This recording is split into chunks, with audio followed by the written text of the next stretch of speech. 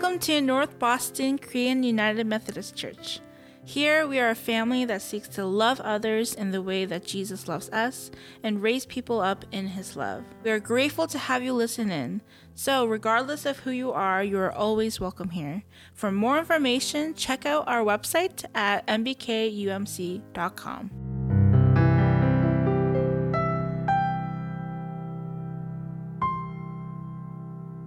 I hope you guys are having a wonderful week.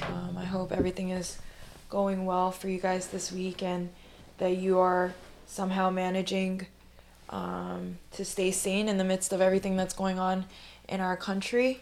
Before we just get started, I just want to take a minute, just a moment of silence to be able to pray for the victims of those lost in Atlanta, and also just in general for the victims that have been lost to violence this year, whether it was anti-Asian racism or whether it was anti-Blackness. If we can just take a minute to just grieve and lament with our Black brothers and sisters who are also not being covered day by day, and also our Asian brothers and sisters, just, the people of color in this country that is being more openly marginalized now than ever. If we can just lift up a prayer for the acts that have been covered in the media and the acts that haven't been covered in the media. So let's just take a minute to pray, starting now. God, we just pray that you would be with them. God, we mourn with those who mourn. Lord, we know that you are with them. And God, we just lift them, those families, into your hands. Abba, would you be magnified and glorified? Abba, we need you now more than ever, so be with us. Be with us, God. Guide us. Help us.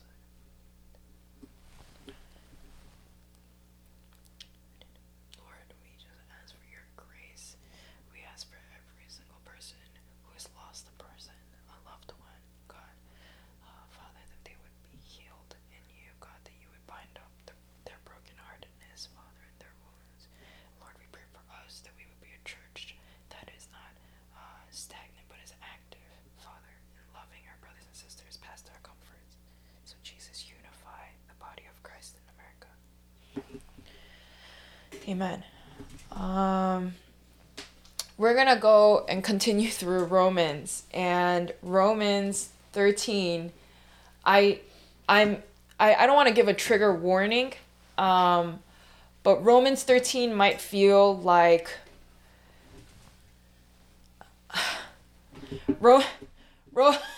I'm so sorry.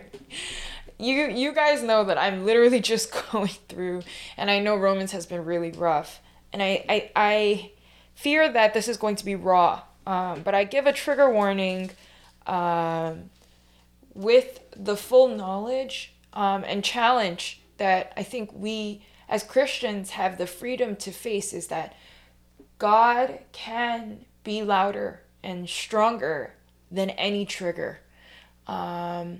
We cannot allow our human experiences to stop ourselves from wrestling with the Word of God, because God's Word is powerful enough, it's strong enough, it is healing enough to bind our wounds. And so with that being said, I just want to give a slight trigger warning.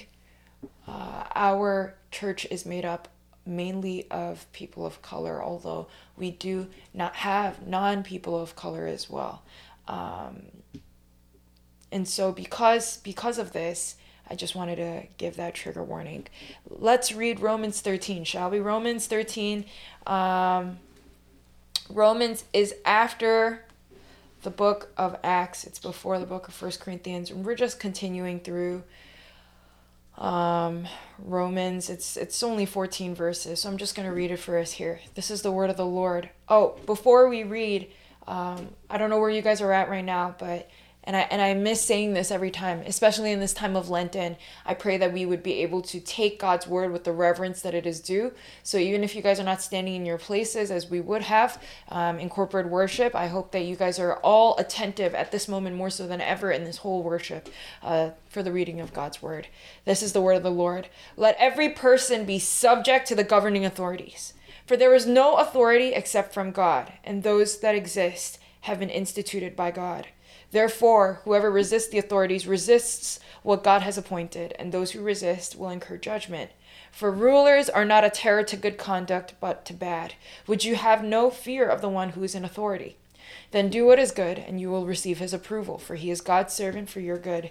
But if you do wrong, be afraid, for he does not bear the sword in vain. For he is the servant of God, an avenger who carries out God's wrath on the wrongdoer. Therefore, one must be in subjection, not only to avoid God's wrath, but for the sake of conscience. For because of this, you also pay taxes, for the authorities are ministers of God, attending to this very thing. Pay to all what is owed to them, taxes to whom taxes are owed, revenue to whom revenue is owed, respect to whom respect is owed, honor to whom honor is owed. Owe no one anything except to love one another, for the one who loves one another has fulfilled the law. For the commandments, you shall not commit adultery, you shall not murder, you shall not steal, you shall not covet, and every other commandment are summed up in this word: you shall love your neighbor as yourself. Love does no wrong to a neighbor. Therefore, love is the fulfilling of the law. Besides this, you know the time, that the hour has come for you to wake from sleep. For salvation is nearer to us now than we first believed. The night is far gone, the day is at hand. So then let us cast off the works of darkness and put on the armor of light. Let us walk properly as in the daytime, not in orgies or drunkenness, not in sexual immorality and sensuality, not in quarreling and jealousy, but put on the Lord Jesus Christ and make no provision for the flesh to gratify its desires. This is the word of the Lord. Thanks be to God. Would you join me in praying?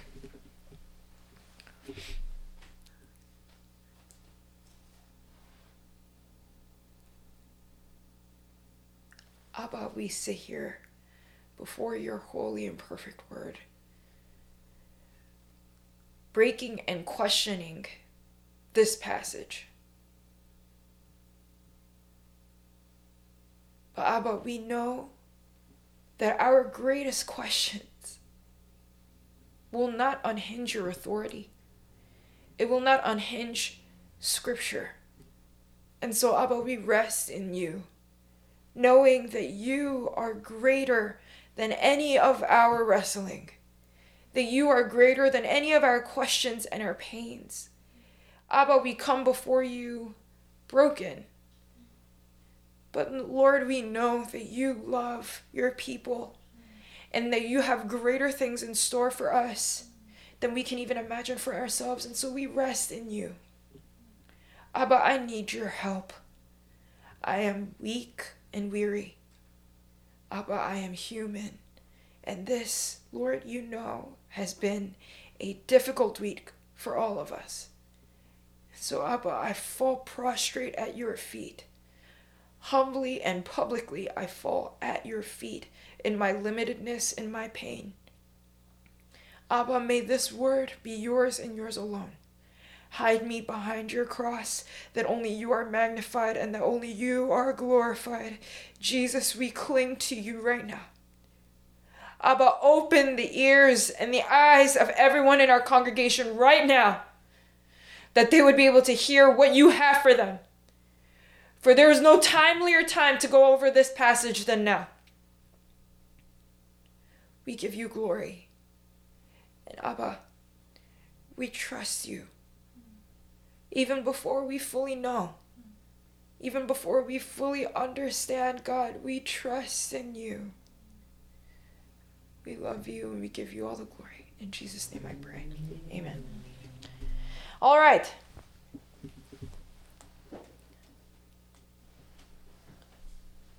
The title of this sermon is For the Last Day.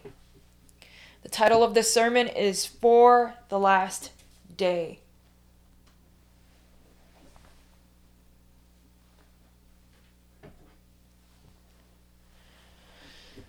The main idea of this sermon is Be clothed with Christ. Be clothed in the armor of God.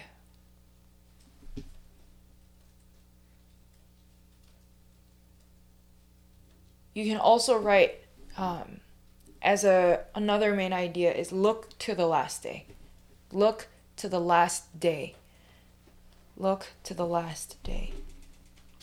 Okay, I'm going to go over, I almost like scrapped this first part of the chapter completely, but I believe that it is God's word and that I must honor it. And so this is also my obedience to God in wrestling with this openly together. And so we're going to go over this first part of this passage. So this first part is a government talk that Paul gives us. I'm just going to read it through one more time. Romans 13 verse 1. Let every person be subject to the governing authorities, for there is no authority except from God, and those that exist have been instituted by God. Therefore, whoever resists the authorities resists what God has appointed, and those who resist will incur judgment. For rulers are not a terror to good conduct, but to bad. Would you have no fear of the one who is in authority? Then do what is good, and you will receive his approval, for he is God's servant for your good. But if you do wrong, be afraid, for he does not bear the sword in vain, for he is the servant of God, an avenger who carries out God's wrath on the wrongdoer. Therefore, one must be in subjection, not only to avoid God's wrath, but for the sake of conscience. For because of this, you also pay taxes, for the authorities are ministers of God, attending to this very thing. Pay to all what is owed to them, taxes to whom taxes are owed, revenue to whom revenue is owed, respect to whom respect is owed, honor to whom honor is owed. And we're just going to go through this, and we're going to face this, and I hope that not just in the ways that we address this as a community, but also in the fact that we are addressing all the difficult passages alongside the passages that are easier for us to digest. Maybe Romans 8, it's actually not always easy. Romans 8 is not always easy for everybody, but comparatively, it might be easier than Romans 12 or even Romans 13. I hope that we as a church would be a church that does not shy away from the Word of God. And I hope that is communicated to you this morning. The first thing that I want to, I'm talking a little bit like a reporter, like I'm reporting. But bear with me if it sounds a little bit monotonous. I'm just trying to give you guys the facts so that we can all make informed decisions for ourselves theologically as we interpret Scripture. But I just want to lay out a couple of things. So the context of this passage is that it's fixed in its social location. What I mean by that is that Romans hated paying taxes. They had tax revolts, so they revolted against taxes. They didn't understand taxes. There were many people who refused to pay the government. And at the same time, there were zealots in Israel who were using violence to try to break free from Roman oppression. Many people were sympathetic to this because the growing unrest towards the government was rising, and not necessarily for any particular reason. It just had to do with the fact that people were more anti-government back then, and so they didn't want to pay taxes. Israel had every reason to want to break free from Roman oppression, and they were using the means of violence to do so. And so that's the social location that this passage is in. Bear in mind that Paul is talking to the church of Rome. And so he is addressing a specific issue within a specific congregation at a specific time. The reason why I say this is because this passage has been misused for Christian nationalism in America today. I want to let you guys know that although there are, and I am going against a lot of the commentaries that I was reading in order to come to this conclusion, because for whatever reason, in the American church, a lot of people have taken larger liberties with this text and greater pains with this text to say, oh, things are fixed in its social location, but still follow this as though it applies today. That happens with Ephesians 6, right? It happened in we don't want to admit it, but it happened just 100 years ago in this country about slavery, about women and women's rights. And in this way, our Western church, and I'm going to call them out, a lot of our leaders in the evangelical movement, such as John Piper, John MacArthur, even sometimes Tim Keller, have made strong interpretations that are personal, that are not always reflective of the biblical text. And so before I go into any level of theological interpretation that I have to just do on a basic level as your pastor and as the person preaching this message, I want to let you guys know that this was a specific part of Romans that was directed to a specific people who were living in a specific context of time. Okay? It's referring mainly to taxes because people were being delinquents when it came to paying the government. And a lot of them didn't have a good reason for it. I also want to specify and point out that Paul is a Roman citizen. I'm not saying that this isn't the inerrant authority of God, and I'm not saying that this isn't scripture. I am not discounting scripture in any way, but I want to take this moment to point to the author of this text as Paul and not Christ. Why I make that distinction is because sometimes Paul will contradict Christ because he's human. Sometimes you will read contradictions in scripture and you will say, why is this here? That does not speak against the authority of God, but it only speaks to the human authorship of the scriptures. Paul is a Roman citizen by birth, which means that he was born contrary and opposed to a lot of people who are marginalized in the Roman Empire. Paul is born with a certain level of privilege that was not easily obtained. A lot of people paid their way into citizenship, but Paul, he was born into it. It speaks to a certain level of privilege and a certain level of positive outlook towards government that might not have been the case for many people at the time. So Paul has mainly a positive experience with Roman government. At the same time, I do not want to discount the fact that Paul was also persecuted for his faith. However, that was to the Jewish theocracy that he ultimately had to pay for in the end. He was executed by the Roman government. Later on, that was how he passed.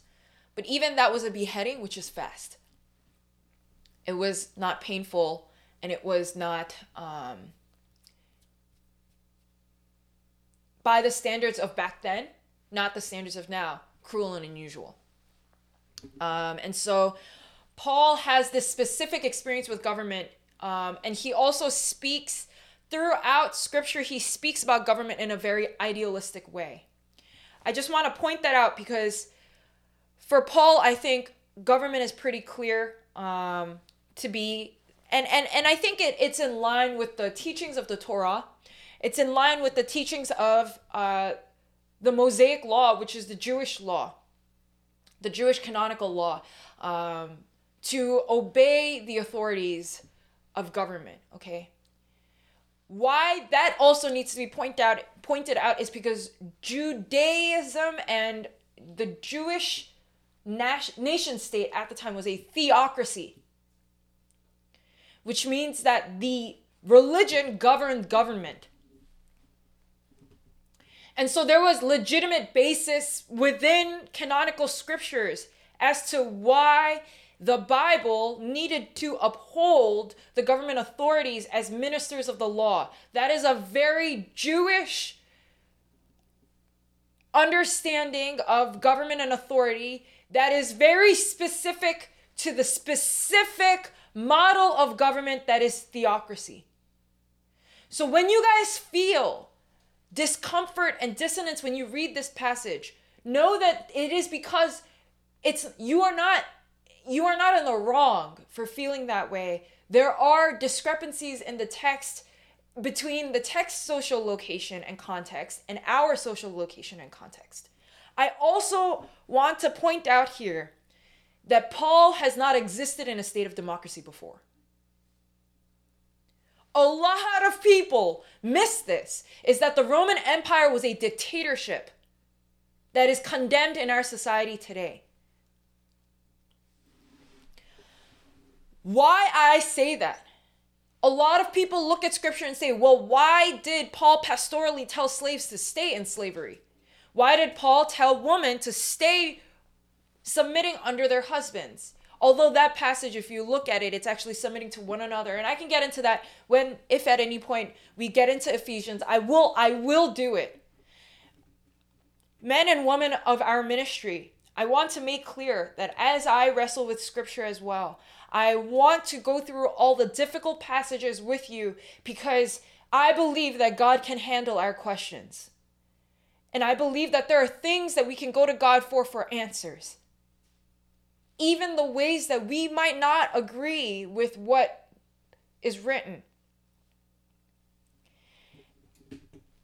And so, given these things, I want to clarify that Paul cannot fathom democracy right now. The reason why he takes pastoral approaches in the particular way of telling people, no, please submit under your authority. Like, the reason why Paul takes slaves, obey your masters, and women, obey your husbands, and takes these patriarchal stances that might, like, in our ethics and values today, might be seen like Paul is being complicit to the oppression at the time.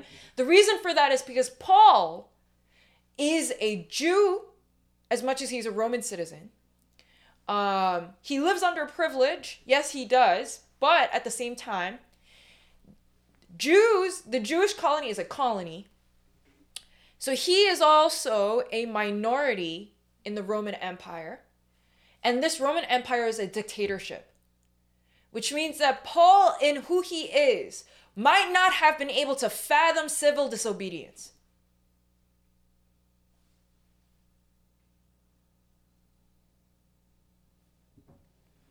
And so he naturally does not care to take large arches of the Bible to specify how people should be in government, most likely because there was nothing you can do about government at the time. That's very important to specify. So he has this background of learning in theocratic studies through the scriptures. And he also is a Roman citizen who has a positive experience with the Roman government. And on top of that, he has no idea of what democracy looks like. In this time, more so than ever before, because the Greek and Roman empires, they did have, civil court, and they were more like, in Athens was a nation state that had some sort of level of civilian participation in government. And so that's way ahead of, they were way ahead of their time. But even still, the Roman Empire as a whole is a dictatorship. And so Paul does not have a say in government, okay? Whatever the dictator determines is what the dictator determines. And it's clear that he just doesn't go there. But that's not just because of a limit of Paul. I think it just speaks to the limit of the times. And I want us to understand that. To not take the Bible so literally that we apply, because that is also, if you are to take the Bible so literally that you take it out of its context and apply it woodenly into our society today, that's called fundamentalism. And it's actually seen to be incorrect exegesis, because you are not taking into consideration the social location and the people that wrote these texts in this time. Okay? And so I just want you guys to know that to just pull this out of context and say, well, slavery is condoned, pull this out of context and say, well, Women have no say in their family and in the church. Women should not be allowed to read scripture at any given point. To pull things out of scripture and say, well, that is incorrect. You can't just, everybody can come to their own personal conclusions about what scripture is saying. But I just want to let you guys know that to pull that out is incorrect. The reason why I point that out is because Christian nationalism in America has done this. And I'm going to go into this just a little bit more. So if all of these things are the case, right? And there are these limits that Paul has in speaking about government, then what is Paul talking about here? I think he seems to be referencing the spirit of give to Caesar what is Caesar's when Christ was talking. Give to the government what you owe. I want to specify one word and just clarify a word. The word submit in the beginning of chapter 13, when it says submit to government, it actually is a greater scope than just obedience. It has to do with standing under the authority. And Paul ties actually this in to, because he is talking about don't disobey government for no reason because the government has been, upheld by scripture or by God. He's talking about them mainly in terms of taxes, which means that he is talking about this in the context of owing something. And so I want to clarify the intention of this passage into paying what you owe and managing prudently what we have without squandering it. Some churches go through classes about financial stewardship. And the reason for that is because stewarding our finances, giving to the church what is the church's in terms of offering and tithe, giving to the government what is the government in terms of taxes, this is all a healthy application of the fruit of the Spirit.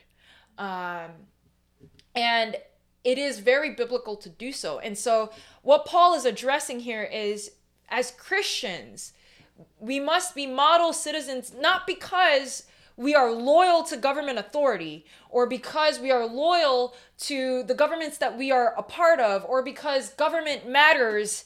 It's because we are loyal to the Lord. And we seek to obey because we seek to obey God.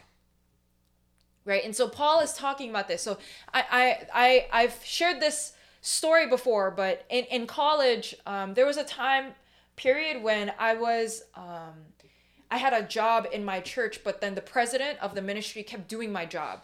And I was really frustrated because it was my job, but he kept doing it, right? He was my leader and I was following him, but instead of doing his job, he kept doing my job. And I didn't know what to do. And I was talking to my home church pastor, because this was in my college church ministry in Bang, and I was talking to my home church pastor, or one of the pastors that served in my church, and he goes, I disagree with him on a lot of ways, but these words that he gave me, this wisdom he gave me, has stuck with me. He said, Jane, why do you live out your leadership role? Why do you serve? And I said, well, I serve to serve the body of Christ. And he looked at me, he said, no, you do everything because you're obeying God. And that got me really quiet.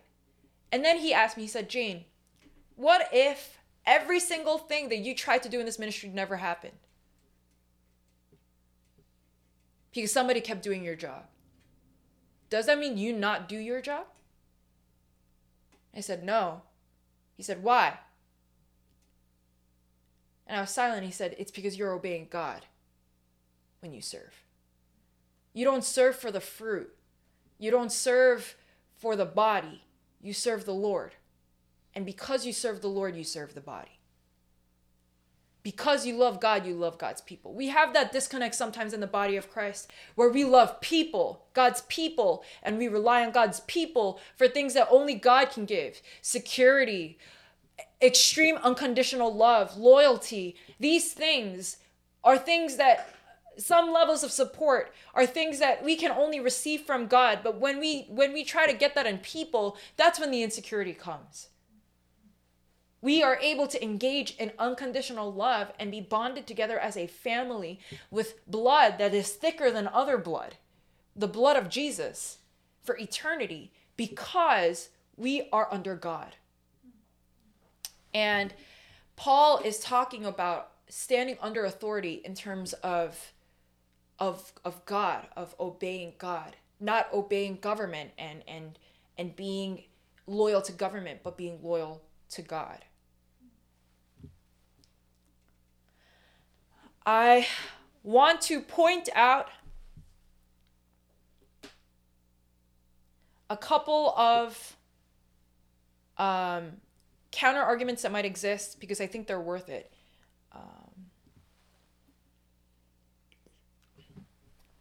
Well, what about Christian? The first one is, and I just addressed it, is what about Christian nationalism? A lot of churches in America use this passage to say that rulers have divine authority.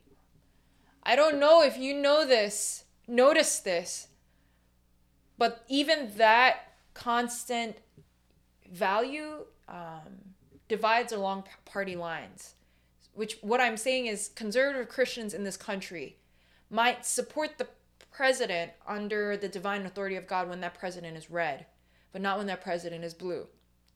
And so on and so forth. It can go the other way as well. Christians that are blue support the president when he is blue and not when he is red. And I have wrestled with this so much myself, although I am not quite either at this point in my life. But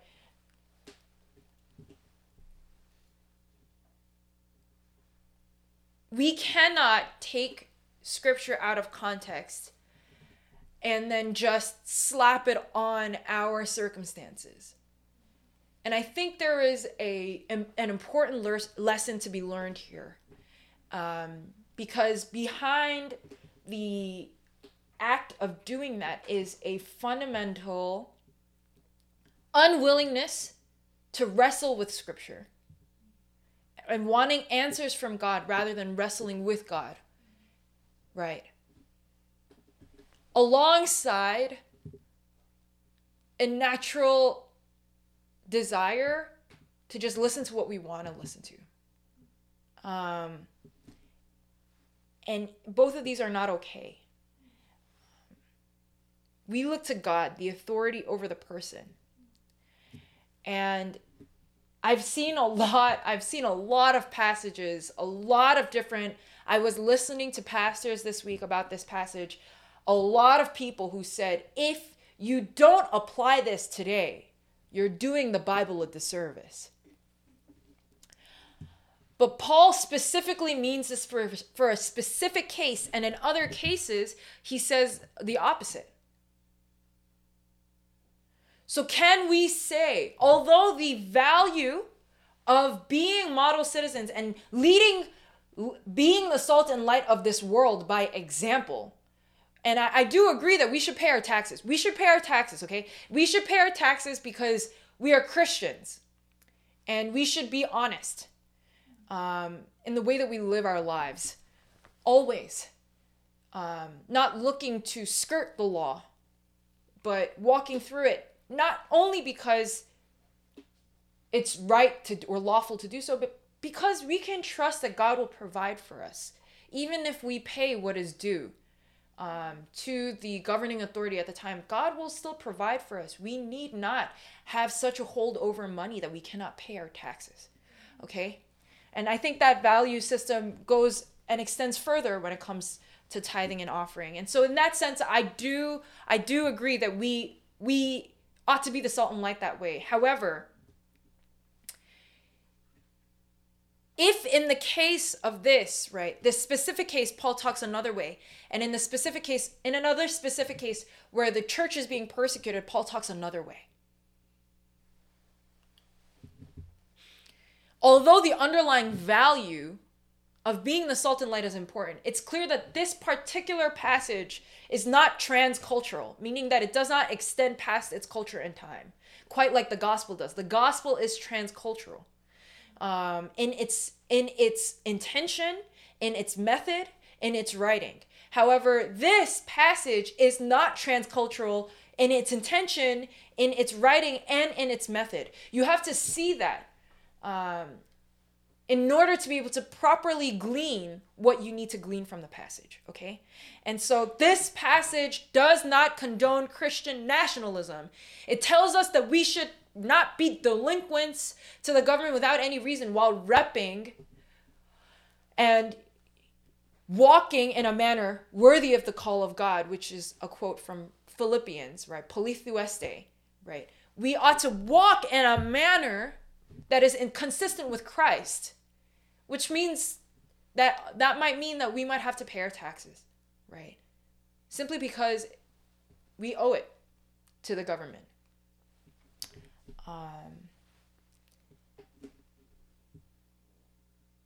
And Paul's goal here, and this is another thing we have to clarify, because Paul grew up learning theocracy and dictatorship, but not democracy, right? And so Paul is used to a government that is ruled by the church. There is no separation of church and state in Jewish language.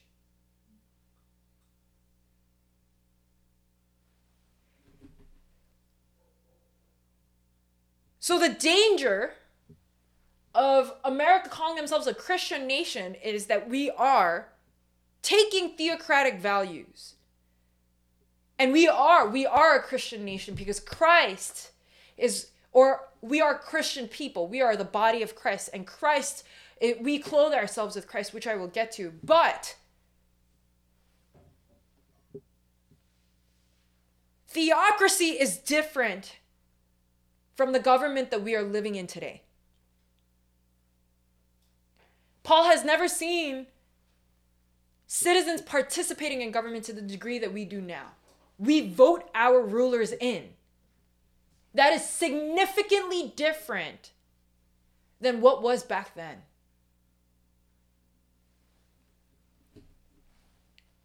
We also see that Christ is a humble king. A humble king that tells us to pay our taxes, give to Caesar what is Caesar's, and the Lord what is the Lord's. But we also see Christ as a person that doesn't just sit with the Pharisees and the Sadducees. Christ was not buddy-buddy with Herod. Christ sat with lepers. He sat with the untouchables in his society. He sat with sinners, the people that everybody else looked down on. Good, upstanding citizens and members of church. Christ didn't walk with them. Christ's priority was the low, was the vulnerable. This can't be lost. We look to Christ to determine our ethics and our morals, not to government and not to Paul's context, but to Christ. And so it's important to see this passage with sober eyes, bearing in mind who Jesus was and how he was given capital punishment and lynched, brutalized in a moment of blatant injustice politically, so that we might become the righteousness of God. That's the gospel. That's what Scripture is founded upon. So to pull this context out and just to apply it is not only culturally blind, but scripturally inconsistent with the gospel. That's strong words. The reason why I need to clarify that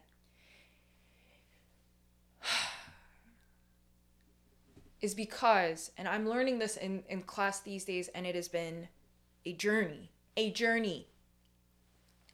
But modern day conservative Christianity, that is evangelical Christianity, and also some parts of the Reformed circle, not all parts, but some, is based in Christian nationalism. Even the values of complementarianism, the word complementarianism was coined by John Piper and Wayne Grudem, the guy who is the face of the ESV in the 1990s. Wayne Grudem is not a theologian. Nobody else listens to him other than conservative Christianity. So that word in and of itself is not fully based in, it's just not the concept in and of itself. And this idea of biblical manhood and womanhood, I know I'm going to blow all y'all's minds right now, but the way that it was taught in these circles came directly alongside, on the same page as a biblical basis for Christian republicanism. I'm not saying, to those of you guys who might be complementarian leaning, I'm not saying that that's wrong. I won't ever hound on anybody's personal interpretation and what they believe in, okay? But I will say this, that Christian nationalism is the basis of a lot of what we read. Even the ESV Bible exudes implications in their writing that is directly tied to republicanism. I'm not saying that republicanism is wrong, but I'm saying that this biblical illiteracy is not consistent with the gospel.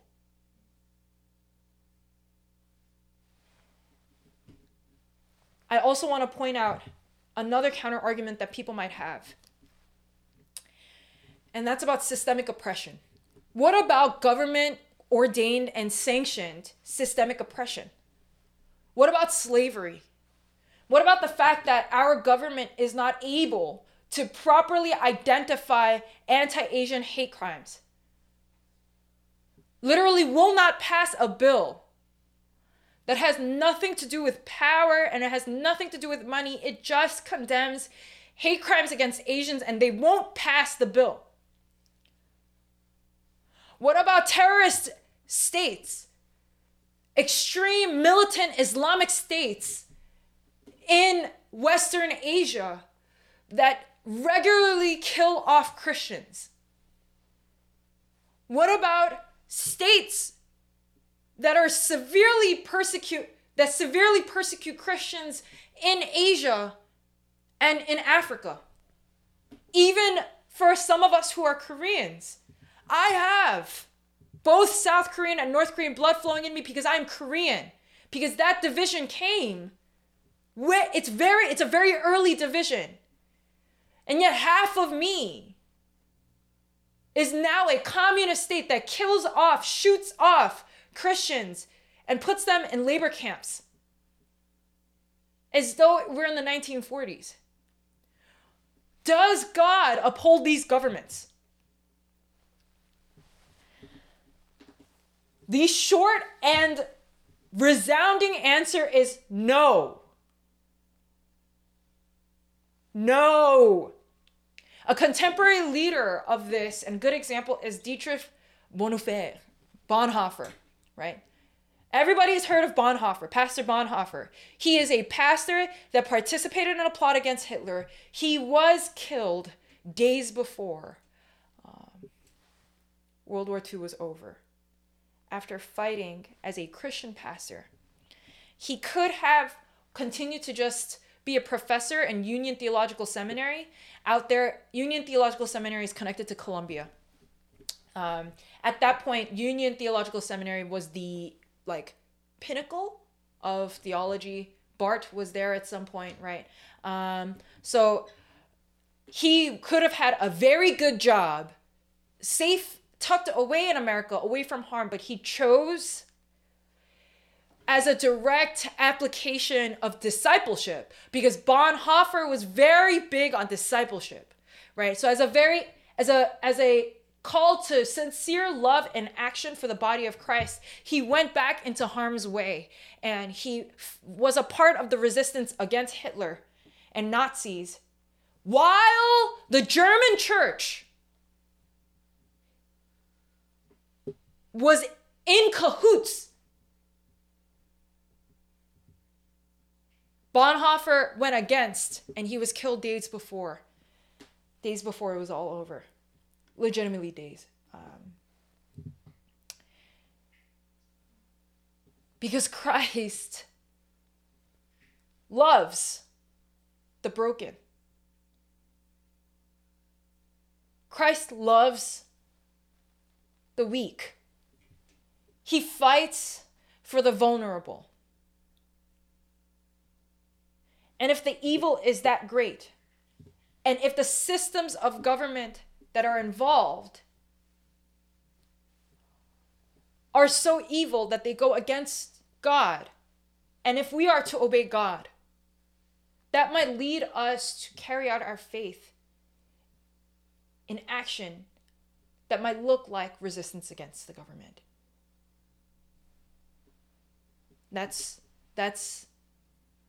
I think that's biblical.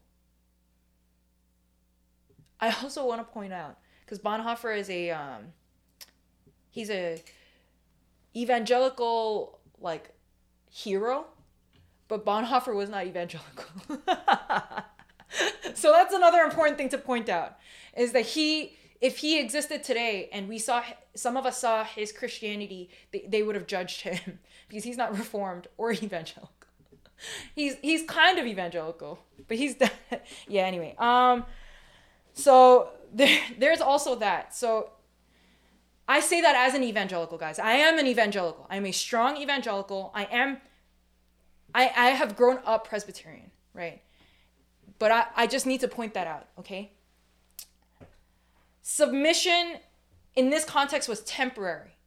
When Paul was talking about submission against the government, he wasn't talking about submission to the government as the be-all, end-all, but it was a quick fix. Because Paul was not focused on government, he was focused on eternity. So the way that Paul might apply these values that he's upholding is I think he would tell Christians in China that are persecuted to be model citizens of the government without giving into their government mandated religion. Now, to that, a lot of Chinese people living in CCP right now, they might think, or a part of the CCP right now, they might say to be Christian is to not be a model citizen. And if that's the case, then so be it.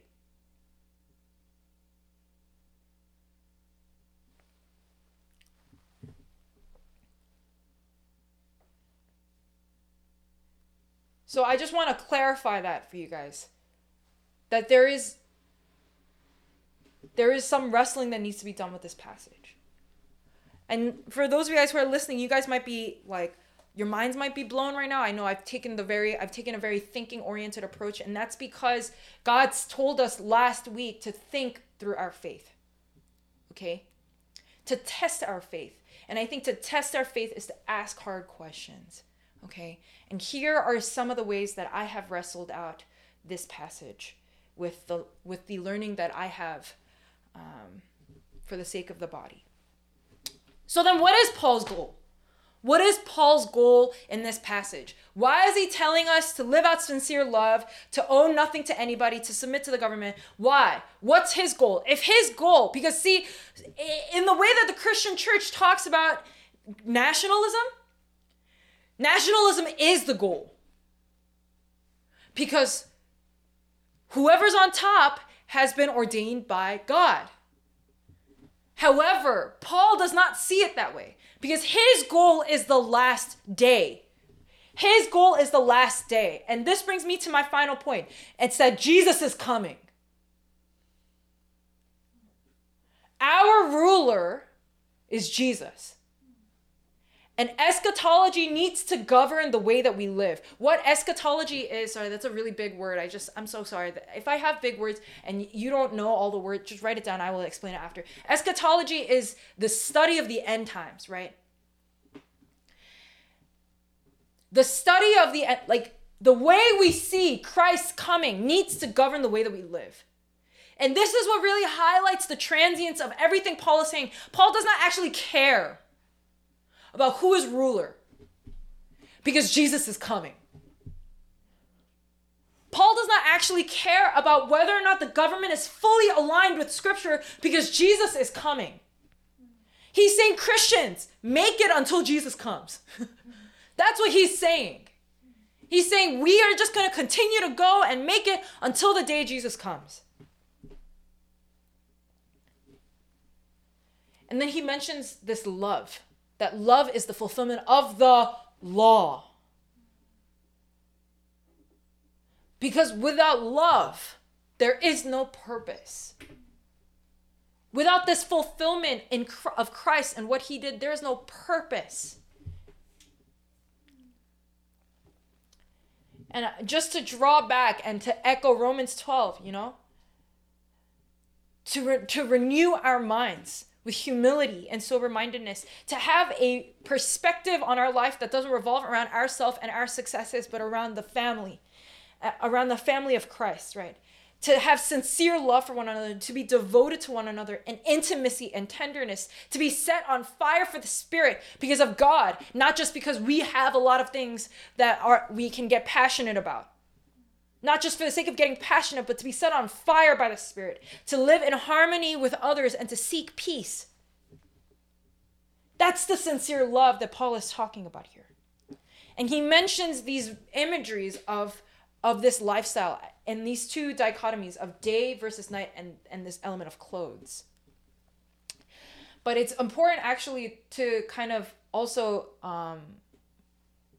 these two obviously stand alone in our culture right now, like living in the night versus living in the day, taking off clothes, putting on clothes. And we've talked about this in Arise and in other places.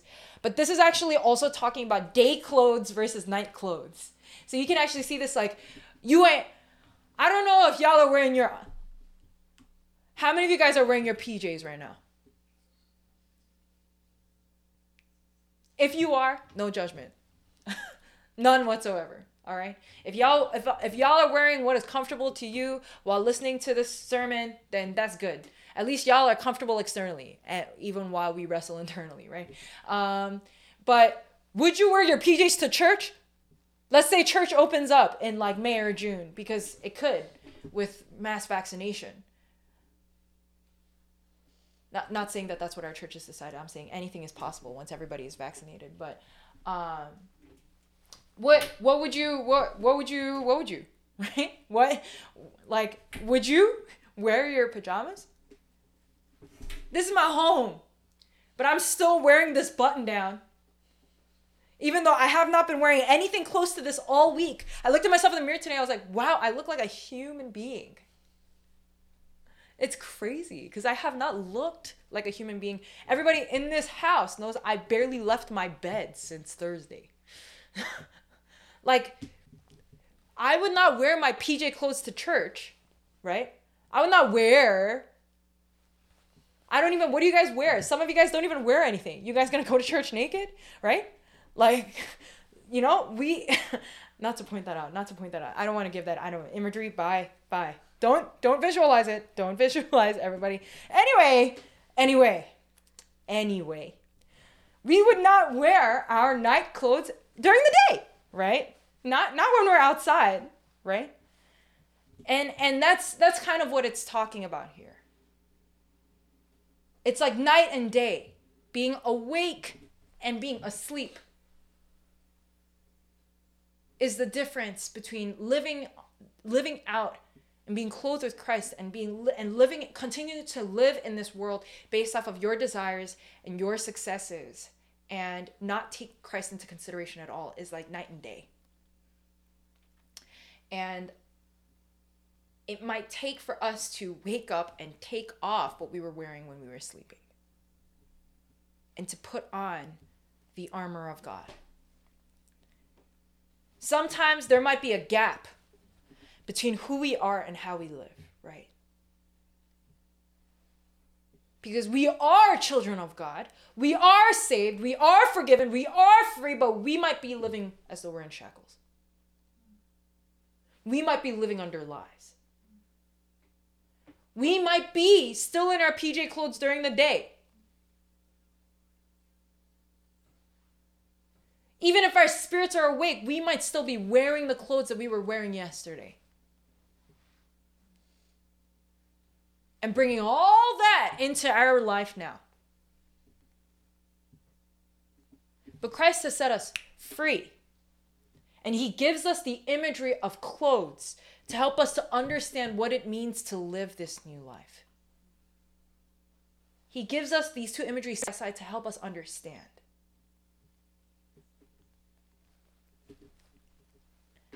We need to respond to God's offer of grace and allow his power in Christ to capture every part of our being. It takes for us to, just because that is who we are, doesn't mean we're living it out, because we might not have taken off those clothes. We might not be willing to wake up fully. I know I'm like that sometimes, so no shame to you if that's you. But that doesn't take away the fact that just because we all do it, doesn't take away the fact that we still need to wake up and put on the new clothes, okay? I don't want you guys to be like, oh, well, this person is also in this sin with me, therefore I'm chilling. That's not it. That's not how you live, okay? That's not Christian life. We are to spur one another on. And what do we put on? We put on Christ. And what do we put on? We put on the armor of God. Why do we put on the armor of God? It's because you need to fight. It often takes for us to put on a fight against our desires. It's not going to be a walk in the park. You know why? Because sinfulness is in us. And it's what we want. So we're going to have to fight what we want sometimes to be a Christian. We're going to have to fight to follow. Paul has warned us of war with the passions in Romans chapter 7, verse 23. He condemned the premeditated following of the flesh and its lusts, and now he reiterates the only solution, and that's to put on Christ. And it's not a once and for all thing. It's not quite like salvation where it's like once and for all. Putting on Christ is an everyday thing. And that's why Paul uses the imagery of night and day and putting on clothes. Because do you not put on clothes every single day of your life? I mean, if y'all walk around naked, that's actually illegal. So don't walk out of, I just want to point, don't walk out of your house without any clothes on for us kids who might just want to do it as a practical joke. You can actually get arrested for that. Don't do it. We all wear clothes every day of our lives. We take off clothes and we put on new ones. And then those clothes get dirty and we take off clothes and then we put on new ones. And then those clothes get dirty and we take off clothes and we put on new ones. We do it every day of our life. And it doesn't change who we are, but it is a daily work that we need to work at. Right? In that same way. It doesn't change the fact that you are a child of faith, that you have been set free by the blood, that Christ loves the vulnerable and you are vulnerable and he has taken your helpless estate and shed his blood for your soul. None of that changes no matter what you do, but we need to take off our clothes and put on the clothes of Christ, put on righteousness, put on the armor. God did not call you into salvation for you to be a vegetable on the bed. That's cheap grace. Be like, oh, God saved me, therefore I'm going to sit on my butt and do nothing and never move, never change. Even if we do it visually, right now, it's uncomfortable to look at. It's uncomfortable to think about. So why are you doing it?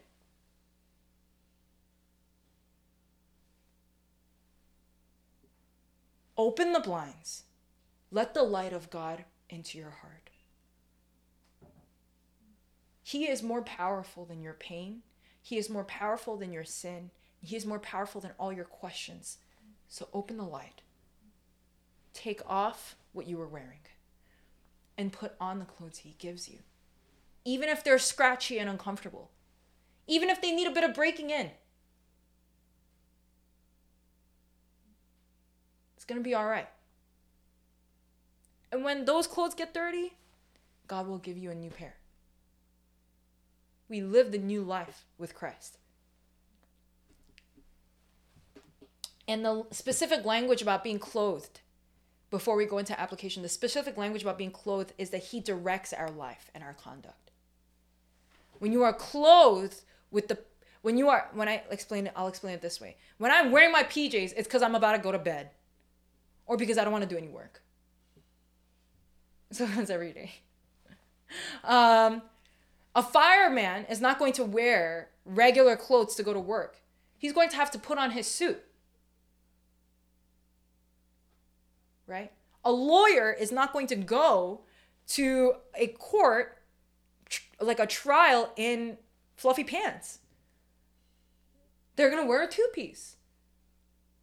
My little sister is a nursing student. She ain't even allowed to step into the hospital without her scrubs. It's because your clothing often directs what you'll be doing. It is often indicative of what you'll be doing. You wear the appropriate clothes for your actions. And so the specific language of being clothed with Christ and being clothed with armor is because we're going to have to fight ourselves. We're going to have to fight our desires in order to remember the love of God. And that's okay. That doesn't make you a bad person.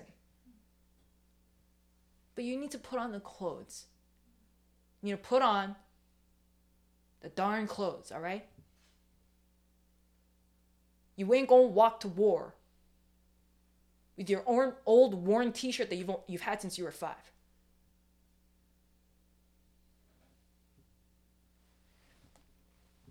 So how do we apply this? First thing, God over government, but still do your due. Don't needlessly break the law because you don't like it. Telling myself that.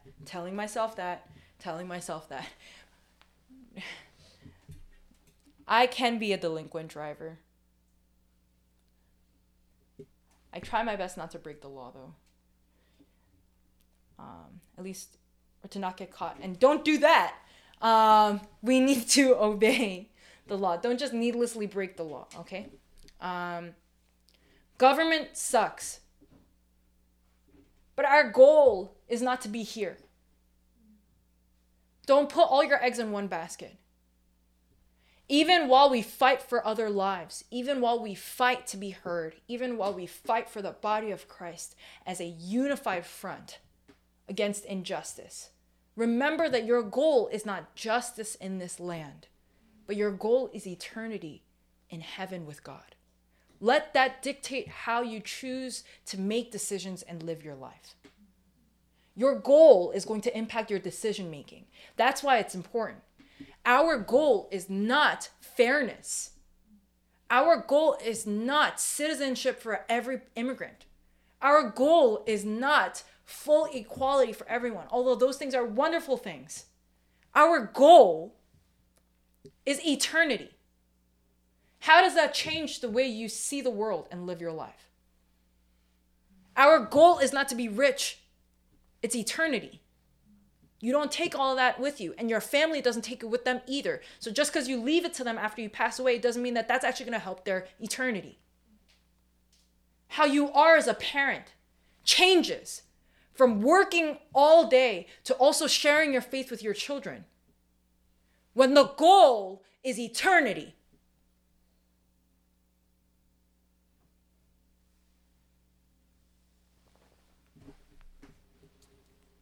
Don't be overly attached to this place. Second thing, remember to take off your clothes. I think that this is a very practical point of imagery. As you press into the kindness of God, as he clothes you again every morning, his mercies and his blessings for you are new every morning. As you say sorry, and you put on, and you go through another day, and you let the light in. Take off the previous life. I was just listening to Chandler Moore's song. It goes, if you're looking for me, I'm under the blood. If you're looking for my past sins, I'm under the blood. If you're looking for the old me, I'm under the blood.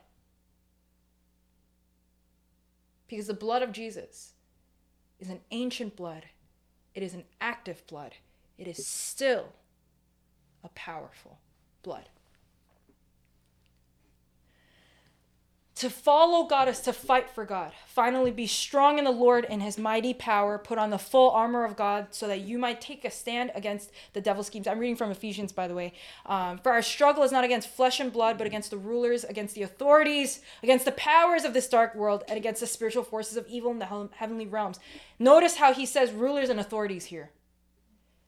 Therefore, put on the full armor of God so that when the day of evil comes, you may be able to stand your ground, and after you've done everything to stand. Stand firm then with the belt of truth buckled around your waist, the breastplate of righteousness in place, your feet fitted with the readiness that comes from the gospel of peace. In addition to all this, take up the shield of faith in which you can extinguish all the flaming arrows of the evil one, the helmet of salvation, and the sword of the Spirit, which is the word of God. Salvation protects your mind. The sword is the active jabs you can fight with. The shield shields you of faith. Breastplate of righteousness. Belt of truth. Shoes of the gospel of peace. It is an ongoing fight, adorning your heart and adorning your soul. The significance of the armor of God is it teaches you how to act. And it teaches you what God will be protecting you from. That righteousness protects your heart from shame, from lies, from guilt, from feelings that might hurt your faith. Salvation protects your mind from conformity to this world. There are things to be gleaning. To follow God is to fight, to follow him. And that fight is ongoing. There might be a gap between who you are and how you live, and that's okay. Remember to be clothed with a new life, with Christ every morning. It's okay if you didn't make it last night. It's okay. Go back to the Lord. Surrender again. Put it on again. Our good, holy, righteous Father still loves you very deeply. Last but not least, remember that this is not a fight that is based on rules, but it is an active application of sincere love. The love of Christ through the blood shed for you, the body broken for you. As you live out your gifts, we talked about this in chapter 12. As you are devoted to one another, as you live in harmony with one another, you're under the blood. You're going to mess up, but you're under the blood.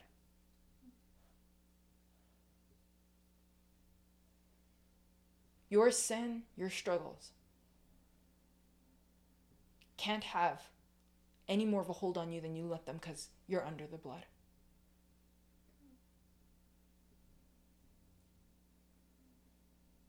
And that also means our pain is under the blood.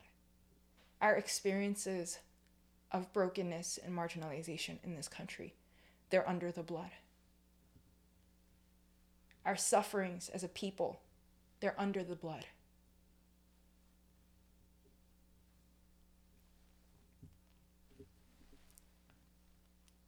How can we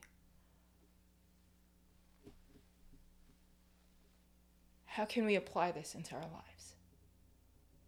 How can we stand for the broken people as Bonhoeffer did, simply as an act of living out our gospel, the gospel,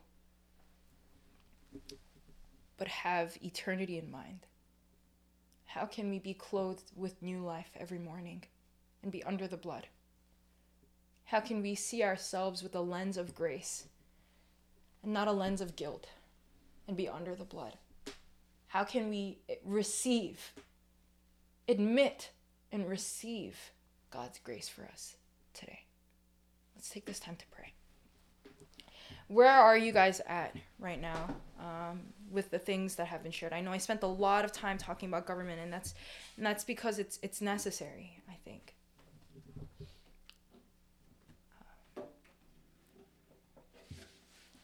Where are you guys at?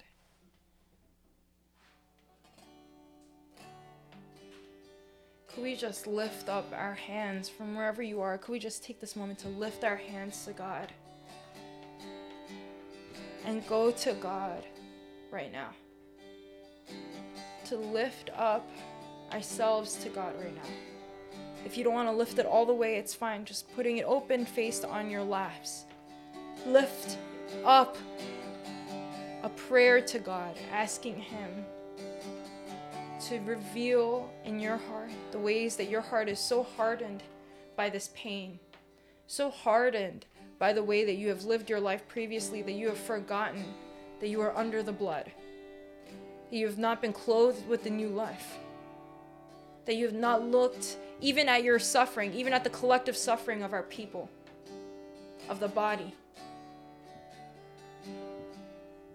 with a lens of grace and a lens of eternity. What is your goal right now? What are you looking to go towards? We must fight to keep our eyes fixed on God. And for those of us who are hurting, who sometimes feel like Christianity can support these actions as well as not support these actions, depending on who's listening. For those of us who are confused, why does Christianity allow people to suffer? Why does Christianity allow oppression to continue? Let me tell you something. That is not aligned with Christ. That is not who He was.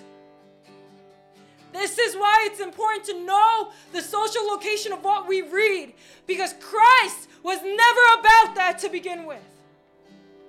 He sees you. He sees you. But we also, as much as we fight now, we're not just fighting for a better world. We are fighting for eternity with everybody. You have to understand, you got to have a bird's eye perspective on your life and know that your life does not end. We're looking at eternity with God. And there will come a time where this world, as we know it, will end as well. That's what Scripture says. Our goal is not to fix this broken world, because that's impossible. But Christ did what was impossible so that we can be united with Him. That's the true impossible thing. And that's already yours if you are willing to make that your destination, to make that your purpose. Right now, can we take this moment to pray? Lift that up to God right now.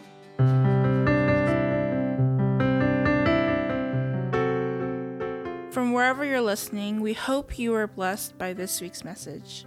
For more information, check out our website at mbkumce.com.